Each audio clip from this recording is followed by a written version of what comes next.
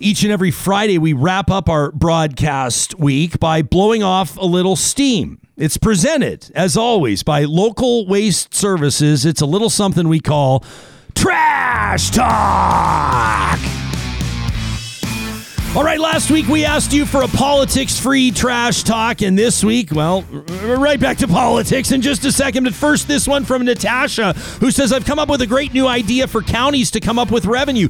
Trail cams on range roads to catch speeders and those douchebags who dump their garbage all over the gravel roads. A trail cam catches you, and boom, you're fined. You wouldn't believe the crap that I and other county residents pick up. Why can't people recycle their containers? Why do people dump garbage on the road? Why is fast food garbage always all over our land? So frustrating. I want to see trail cams. I want to see fines. And then Natasha says, Wetaskiwin County, this hint is for you. I should have read that one to Mayor Gandam when he was on earlier today. How about this one from Tyler the Tired Nurse? He says, a haiku, a trash talk haiku.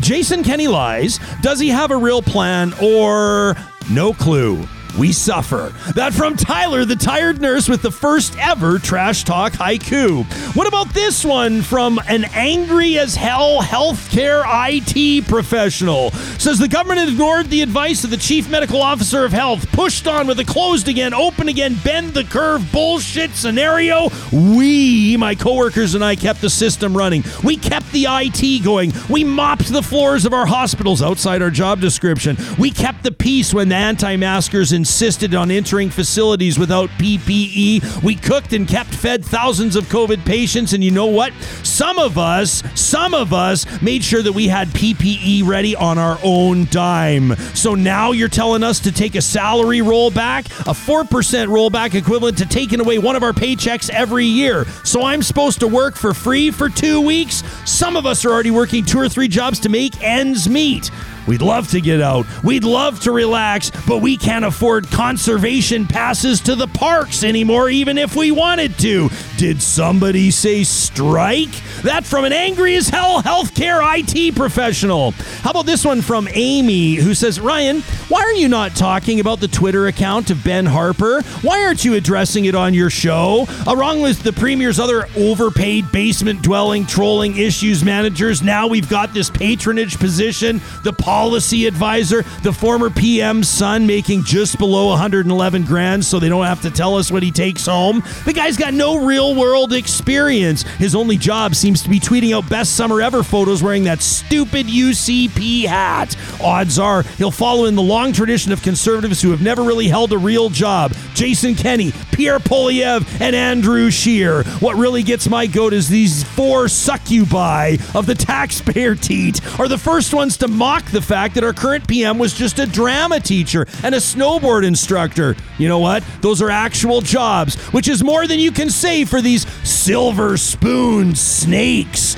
That from Amy. And this one from Luke. This is one of the longest trash talk emails of all time, but I couldn't cut it down. You remember Garnet Janus, the Sherwood Park MP that tweeted about burning churches? Christians face persecution abroad, flee here, see their churches burned down. Civil liberties orgs say burn it down. And the PM's former advisor says it's understandable what's happening to Canada. Luke says, Dear Mr. Janus, I'm not saying it's okay to vandalize or destroy property, and I know you're dishonestly trying to score cheap political points. What we are saying is it is possible to imagine lived experiences so painful and so difficult that someone may resort to such an action. Understanding does not equal condoning. In my local community, a great progressive church offered the local LGBTQ group an opportunity to hold regular meetings in the church for free, except they had to stop. Why? Because so many of the young people had terrible experiences in church. Because of it was a church, they were unable to enter. They didn't feel safe. For some, fear and hate runs deep. It's understandable.